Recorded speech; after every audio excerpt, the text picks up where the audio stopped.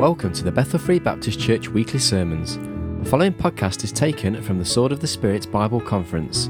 This is the first morning session of Sunday the 22nd of February 2009, entitled Practical Lessons from Boat Rocking. And the Bible reading is taken from Mark chapter 4, verses 35 to 41. Here's Brother Brian Beaver. You ever got so consumed with yourself you said, Lord, please use me to reach that person for Christ. I want to lead them to Calvary. It wouldn't matter in a million years if anybody knew your name. If they meet you and forget you, they ain't lost much. And me either. But if they've met Jesus Christ and forget Him, they've lost it all. It ain't about us. It's about Him. So God is trying to show people through their storms that they're testing their obedience. Number two, He's trying to show them their weaknesses. Moses in chapter number 4, verse 1, look at it. Moses answered and said, Behold, they will not believe me nor hearken unto my voice. Now God's told him to go before Pharaoh. Go before and say, let my people go, and listen, and tell the people that they're going to be delivered. And Moses says, look, wait a minute, Lord. Isn't it amazing that people know more than God does? Moses is right here, and he's going to try to counsel God and tell Him, God, I think I know a little bit more about this than you do. I think I know me better than you. And he says, they won't believe me. They'll not hearken unto my voice, for they'll say, the Lord hath not appeared unto thee. You know what he's saying? God, I can't do this. Hello? I'm speaking to somebody in here, and you know what you said? God's called you in a specific ministry. And you know what? He's trying to test your obedience, and He's trying to show you your weakness. He tried Moses. Listen, Moses was a man who was the greatest leader in all the world, but yet he had inadequacies.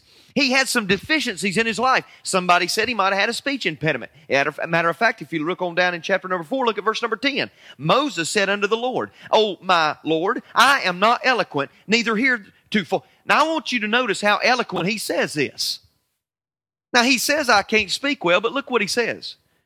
Dear Lord, I am not eloquent, neither heretofore, nor since thou hast spoken of thy servant, but I am slow of speech and of a slow tongue. I think he said that quite well myself. But yet he's saying I can't speak well. You know what he's saying to the Lord? I know more than you do. You know what? That's a dangerous treading ground. To tell the Lord you know more than He does about you.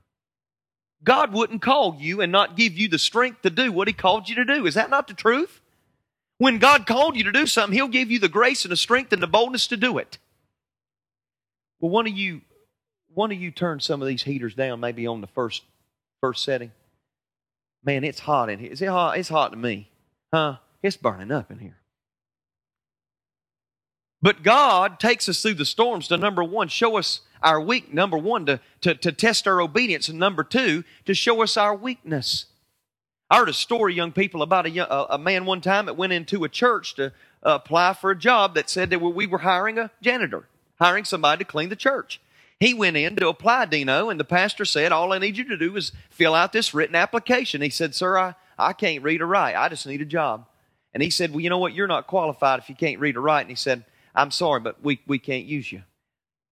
He went outside, George, and he started to have this little pity party, and saying, well, woe is me, and I can't do this because I can't read or write. And he sat under a tree and said, what am I going to do? And Matt, he's sitting there, and he's got about 5 or 6 apple trees before him.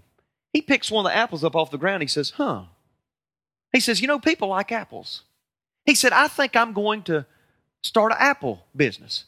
And so he goes out and buys some apple seeds. He plants some apple trees. They grow up. About 5 years later, apples start budding out on those trees. He picks the apples, starts selling them. Before you know it, he's got 5 apple orchards in the area.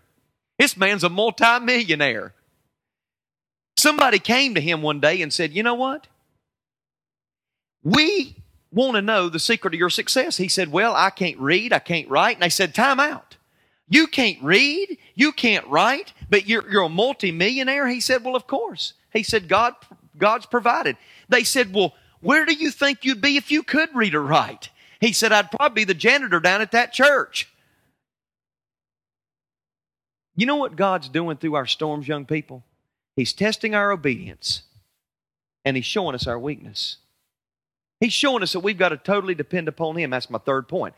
If you're going to get through the storm and understand some of these boat rocking experiences and have some practical lessons given to you, and you're going to pass the test and not have to keep giving the lessons over and over and over again, number one, God's trying to test your obedience to what He called you to do. He's trying to show you your weakness, but number three, He's trying to make you totally depend upon Him. Totally depend upon Him. I want to say this first, and then you repeat it after me. I can't, but God can. Say it. I can't, but God can. Turn to Jonah chapter number 3. Jonah chapter number 3 very quickly. I remember one time I preached a message in my first church when my son and my daughter were only about 6. My son was 3.5, 4 years of age. And I got done preaching, and man, it was one of them messages, brother, where you went, wow, God, boy, I'm telling you what, them people must have been impressed. That was quite a message, you know. Son, I got over there and all the people shaking my hands, Panos, and we had people weeping that morning. We had people coming and flooding the altar, and God moved in. And you know what, Dino? I got over to the house and I went, boy, I bet my wife's going to think that was a good one. The first thing she told me is take out the trash. I went, did she not just hear that message I preached? Man alive, God used that. Next thing, I got inside after taking the trash out. She said, Seth's messed his room up. He's got spaghetti all over the walls from last night's dinner. Could you clean that up for me and help me out? I said, sure will. I started to get a little angry. I was like, she ain't even told me one time that was a good message. Not one time. Man, I got in there and I said, honey, can I ask you a question after we got done eating lunch? I said, honey, you haven't said one word to me, try to encourage me about my message. She said, you know what, Brian?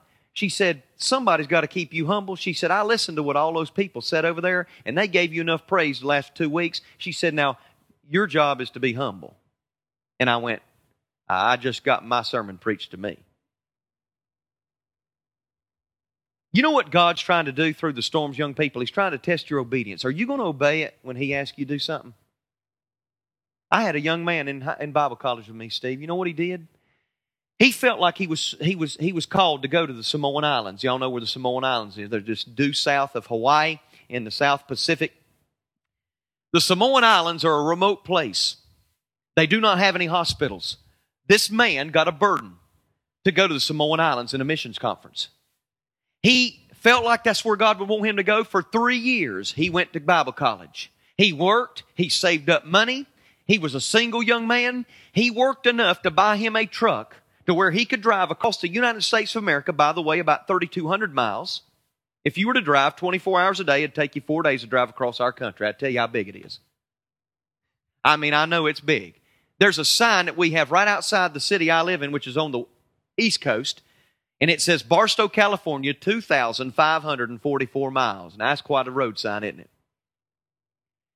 He got on the highway, drove across our country, stopping from little church to little church, trying to raise deputation and money to get to the field. He raised enough money. 3 months he went from church to church, stayed in places, drove across our country, got to California. Guess what he did?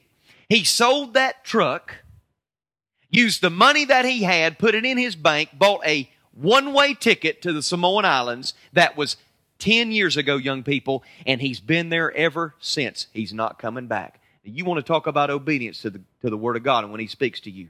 How hard is it to obey when God says do something? Well, it all depends on you, not Him. What He does through the storms is He's testing your obedience to what He called you to do. Number 2, He's showing you your weakness. Number 3, He's trying to make you totally depend upon Him. Look at Jonah chapter number 3. Jonah chapter number 3. I hope I gave you enough time to find the book, all right? Sometimes people can't find a book in the Minor Prophets, and I have to give them a little bit more time. Jonah chapter number 3. Let me lead up to this story. Jonah is called by God, but guess what happens? What's Jonah do?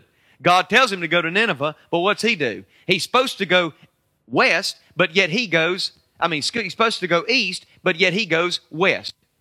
He finds a ship down in Joppa going to Tarshish in Spain, on the east coast of Spain. And he said, I'm going to flee from going and doing what God called me to do. I may be speaking to somebody in here this morning, and you know what? You're trying to flee from what God called you to do. And I promise you, every time you try to do that, you're going to do nothing but go down, down, down. That's what happened to Jonah. Jonah was called to go to Nineveh and preach to those people, yet 40 days and Nineveh shall be overthrown. He finally gets right with God because they have to throw him overboard. The storm happened, and that story too. Storm happens on the sea. They said they cast lots, almost like picking straws, and they looked at it and they said the lot fell to Jonah. They threw Jonah overboard. Guess what? The sea became calm, but it didn't in Jonah's life. God had a great fish prepared to come up and swallow Jonah, and he spent 3 days and 3 nights in Whale Seminary. He went to the school of big fish, and he spent 3 days and 3 nights in the belly of a whale, and God got a hold of him in the belly of a whale. After he got right with God, God prepared that fish to come up shore. He spit Jonah out. Jonah hit the ground running toward Nineveh. Son, he got to Nineveh. You should have saw what he looked like. Now, it don't tell you this in Scripture, but I'm telling you, this is probably what he looked like. He probably looked like a dried up raisin, white raisin. When you spend that, how many of you have ever been in the bathtub and fell asleep, and when you woke up, you look at your hands and your feet? They look like raisins, don't they? Can you imagine being in the gastric juices of a stomach of a whale for 3 days and 3 nights? You probably would not like that. Jonah is running toward Nineveh now after being in the belly of that whale 3 days and 3 nights. He probably shriveled up. The gastric juices of that whale had probably made his skin pale in color, and now he's running toward Nineveh, going to be a preacher. Aren't you glad I might not look that good, but I know I don't look like I've been in the belly of a whale for 3 days and 3 nights. But he goes to Nineveh and he preaches, and guess what he thinks God's going to do? He thinks when he gets to Nineveh and preaches to these people that God's going to zap them because they don't deserve salvation. He's going to zap the whole city because that's what they deserve. They were pagan, they were abject heathens, and they hated God. But guess what happened? When Jonah went and preached to Nineveh, do you know the whole city had revival? The whole city got right with God. And guess what? You would have thought that the prophet of God, after he had preached to people, listen, if everybody in Birmingham got saved this week and had revival, I'm telling you right now, I'd take a lap on general principle. I'd just be running and saying hallelujah on purpose. But you know what? The whole city got right with God. And you would have thought, Tyler, that Jonah would have been happy. But look at chapter number 3 and verse 1. But it displeased Jonah exceedingly. He got mad. Have you ever asked yourself why Jonah got mad? You know what God's doing, young people, in your life? He's trying to make you totally depend upon Him. You know what? Jonah was dependent on his own strength. And he said, you know what, God? I think I know more than you do. You know what? I promise you, young people, when you have to totally depend upon God and you ask Him to do something in your life that you can't do for yourself, I promise you this, God will interfere every single time with 3 things. You ought to write these down. He did it in my life. I would not be here meeting you precious people if it wasn't for God interfering in my life. I thank God for the interference of God. God interfered in my life. He interfered with my conception of things. He interfered with my comfort, and He interfered with my control. My conceptions, my comfort, and my control, the same thing He interfered in Jonah's life with. You say, preacher, what do you mean? Young people, my conception was I was going to preach on the road in the United States with a 5th wheel, 40-foot travel trailer, pull it from church to church and preach the gospel in all churches in America. But guess what? God's had different ideas in mind for me than that. God brought me to England. My first trip, you know what? We saved up almost $6,000. I worked my hand to the bone trying to make that money so we could buy the tickets. They were very expensive because the first trip I took was in the summer. And they don't get any cheaper. They always get more expensive in the summer. The tickets were expensive. Of course, the dollar value over here, it ain't worth, your pound's probably worth more than our dollar is. And you know what? When we change $1, we get 50 pence. It's half. Okay? So, I think that's right. It don't matter. I know it ain't, when I turn my money in, it always gets cut in half. That's what I'm saying. It ain't as many pounds as it is dollars, all right? So, God had to interfere with my conceptions of how things were going to go in my life. He interfered with my comfort. You know what? We had to spend a night. I remember our ride didn't show up in Scotland one night when we were up there. We had to spend a night in the airport at Glasgow Prestwick International Airport. Let me tell you what happened that night. We got there. The guy didn't show up at 11:30. Got a phone call. We called him, said, where you at? He said, I'm at Glasgow International, not Glasgow Prestwick. They're an hour and 10 minutes away from each other. We had to spend a night in the Scotland airport. I don't know a soul in Scotland. Not one.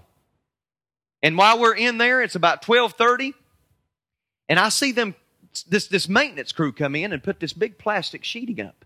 And they're working on this one area of the airport that we're very close to. And they had this big fan with this big tube that was blowing stuff out of that room. And I went in there and I went, sir, can I ask you what you're blowing out of there? He said, oh, it ain't much. It's just asbestos. I said, what? Asbestos? Man, I had to drag a couch all the way down. I had to drag a couch all the way down the other side of the concourse for my family to sleep in the airport that night. You know what? God was saying through all of that, Brian, I'm trying to interfere with your comfort. How bad do you want to serve me? But you know what? He'll interfere when you're in control of things. Ultimately, you know what? You're not in control of your life. Jonah could not control whether a whale came up and swallowed him. God prepared that. He had a plant that grew up over his head to give him comfort while he sat on the hill and tried to see if Nineveh was going to be zapped by God. But guess what? Jonah couldn't make that plant grow up. God prepared it to grow up.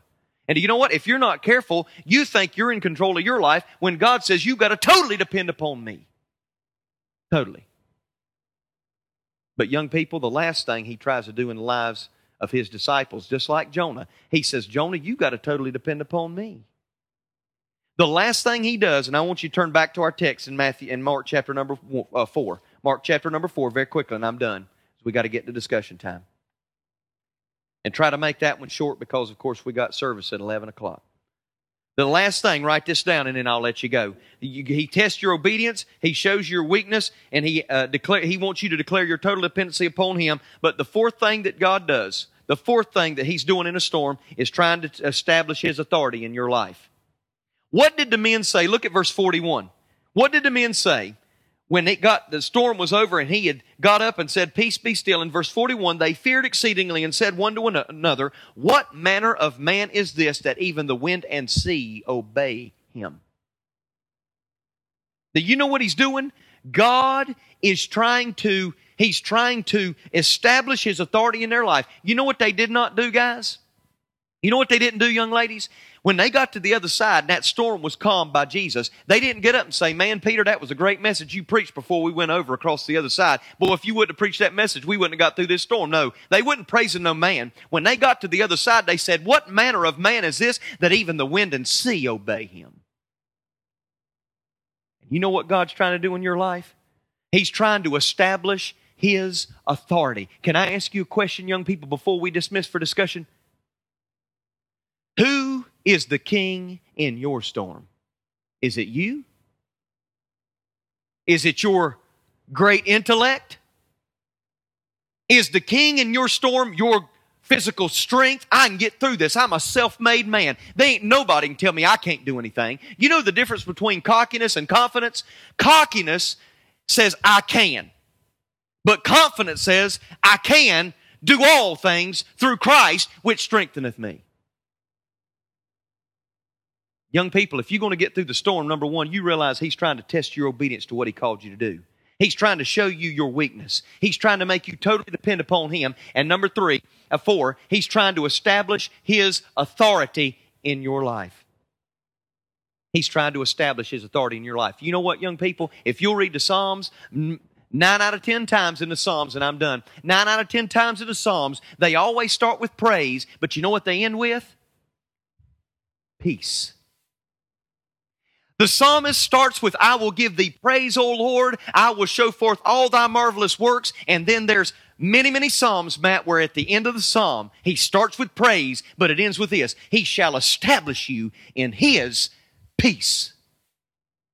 You know what Jesus wants to do today? You know what he wants to do in your life, young man? You know what he wants to do in your life, young woman? He wants to say to your storm, peace, be still. Can you imagine in that storm that they were going through? You know how black it gets when a storm comes? You can't see anything, but there'd be a flash of lightning. Can you imagine when that flash of lightning came on the scene? They saw Jesus at the bow of that ship saying, peace, be still. And it became like glass. Let's pray. Father, in Jesus' name, Lord, as we've looked at some practical lessons from boat rocking today, I pray that you'd help in the discussion time for it to be concise. Lord, that you'd help them to realize that you're trying to test their obedience. You're trying to show them their weakness. Lord, you're trying to make us declare our total dependence upon you. But number 4, ultimately, you're trying to establish your authority in our life. And we need to realize who's the king of our storm, and that is Jesus Christ. I'll love and praise you for what you do in our midst in the next hour to come. In Jesus' name, amen.